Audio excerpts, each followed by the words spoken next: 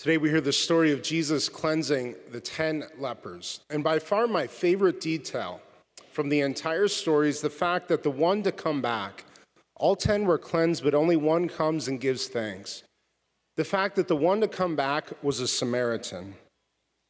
This detail is important because although he was the one who was most grateful to Jesus, he is also the one with the least reason to be grateful. Samaritans, on a Jewish account of the time, they hadn't really kept the faith as God had established it with Moses. Samaritans and Jews, they had a common ancestry. They both practiced the religion of Moses, according to them, and they were both descended from Abraham. But on the Jewish account, Samaritans hadn't kept authentic accounts of God's relationship with Israel, namely the scriptures. They had some scriptures, but Jews said they're not the right ones. They're corrupt. Samaritans didn't have the place that God could be worshiped as God himself had asked to be worshiped, namely the temple in Jerusalem. They had a different temple, but it's not the one that God asked for. It's not the one that God established. You see, this guy, this foreigner, as Jesus calls him, hadn't received some really important gifts from God, like the temple and the scriptures, things the other 9 had received and should be grateful for. And yet this foreigner was more focused on God, even though he had received less from God than all the rest. All 10 had been healed, but only one, the one who had the least to be grateful for, could recognize the source of the great blessing in his life of being healed and cleansed of leprosy, and the source is Jesus. This points to something really, really important about his relationship to Jesus. Namely, it wasn't the miraculous healing that ultimately connected this man to Jesus. That wasn't what was most fundamental about his relationship to him. He was healed, yes, praise God. The gift of healing and the reality of miracles are extremely important and beautiful. And it's good for all 10 of these lepers to be cleansed. But ultimately, for this Samaritan, it was gratitude that connected him to Jesus. It was gratitude that connected him to Jesus. And for that reason, he was most able to see God and recognize the activity of God, and to know that Jesus was the Son of God, the very presence of God on earth. By the way, this theme, more to be grateful for, yet less grateful, the other 9, it actually reminds me a bit of class this week. It affects us all. As you know, I teach 8th grade at St. Mary's Academy here in town. One of my classes that I teach finishes right before lunch. After we finish class, the kids go to lunch. We've had something like 2 months of school now. We've established a good routine. But this week, someone raised their hand and said, "Father, why don't we pray before we go to lunch?" And I said, you don't pray downstairs? I thought you prayed downstairs. No. They said, "No, all my years of school, I've always prayed before lunch in science class and English class and every other class. But now in religion class with the priest, we don't pray before lunch." And I hung my head and I said, "Father, Son, Holy Spirit, bless us, O Lord, these side gifts." I'm not the Samaritan, I'm the other 9. All 10 received the gift of healing, but there is only one that we are explicitly told had saving faith going on. There's only one that had saving faith going on. Jesus said to the grateful Samaritan, "Go, your faith has saved you." Out of all 10, only one heard those words. "Go, your faith has saved you." You can see the weight of gratitude. You can see why gratitude is a weighty thing. Giving thanks to God is not a fluffy thing. It's not a trifling thing. It's not a small thing. Gratitude is directly tied to the soul's ability to see God and to receive God. And if we take Jesus' words seriously, go, your faith has saved you, gratitude is also directly tied to the soul's readiness for salvation. If we're more grateful, we're more ready to go to heaven. If we're more grateful, we're more ready to receive heaven from God. If we take that seriously, I think we can only conclude one thing. It's possible to go to heaven with leprosy. If Jesus hadn't taken away this guy's leprosy, he was still ready for heaven. It's possible to go to heaven with cancer. It's possible to go to heaven with heart disease. But on the other hand, it's not possible to go to heaven without gratitude. Oy, oy, oy. That's a weighty thing.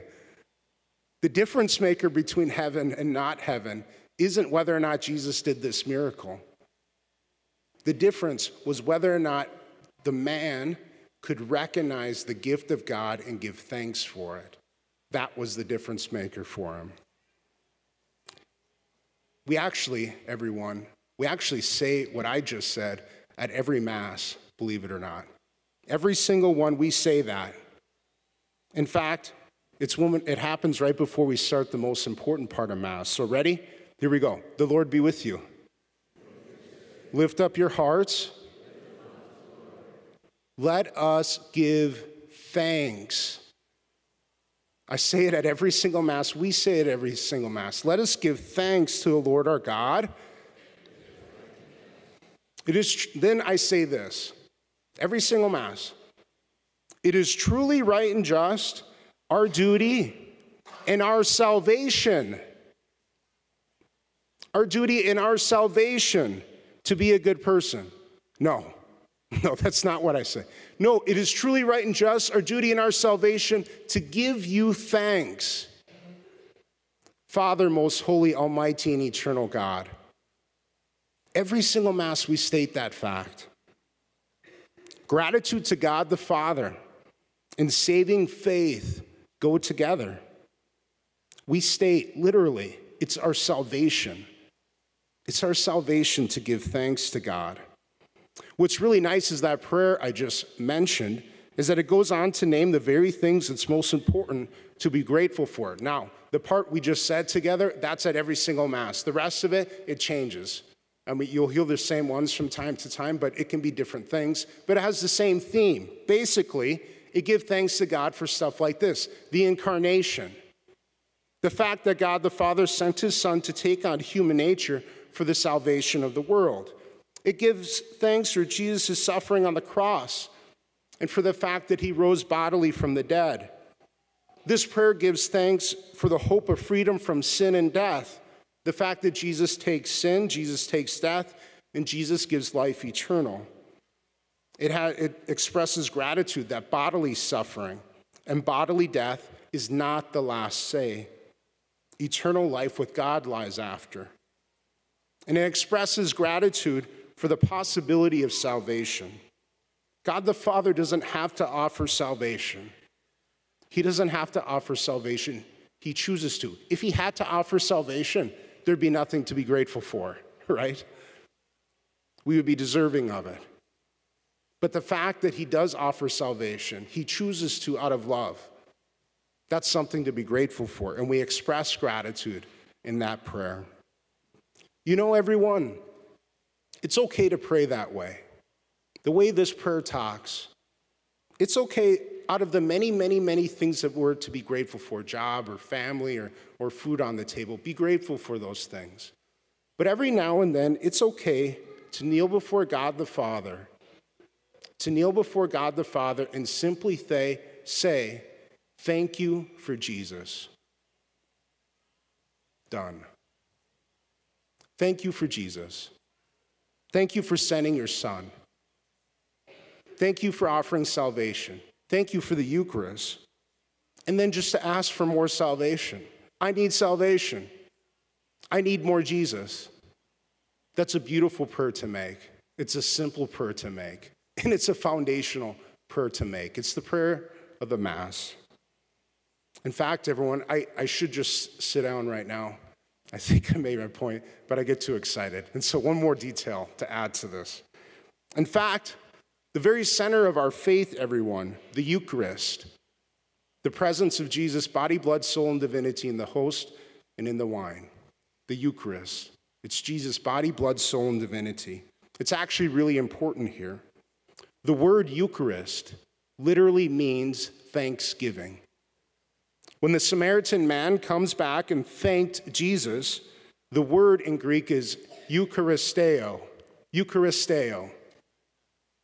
He came back and he Eucharist Jesus. He thanked Jesus.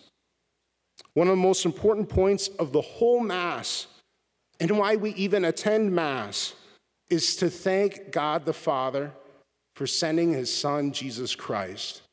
And we call that Eucharist. We come to Mass to give thanks to God the Father for sending his Son, Jesus. And then we get to receive Jesus. And we call that Eucharist, thanksgiving. So, in this story of Jesus and the 10 lepers, the one with the least to be grateful for was actually the most grateful. The one with the most gratitude, the most grateful soul, is the one who could recognize God the best. The one with the most grateful soul was the one who was most prepared to receive salvation. He could have kept his leprosy and gone to heaven, but not. He could not have made it without his grateful soul. And last, the Mass is the best place of gratitude. And it's a place where we most fundamentally come to God the Father and thank him for sending his Son, Jesus Christ, our duty and our salvation.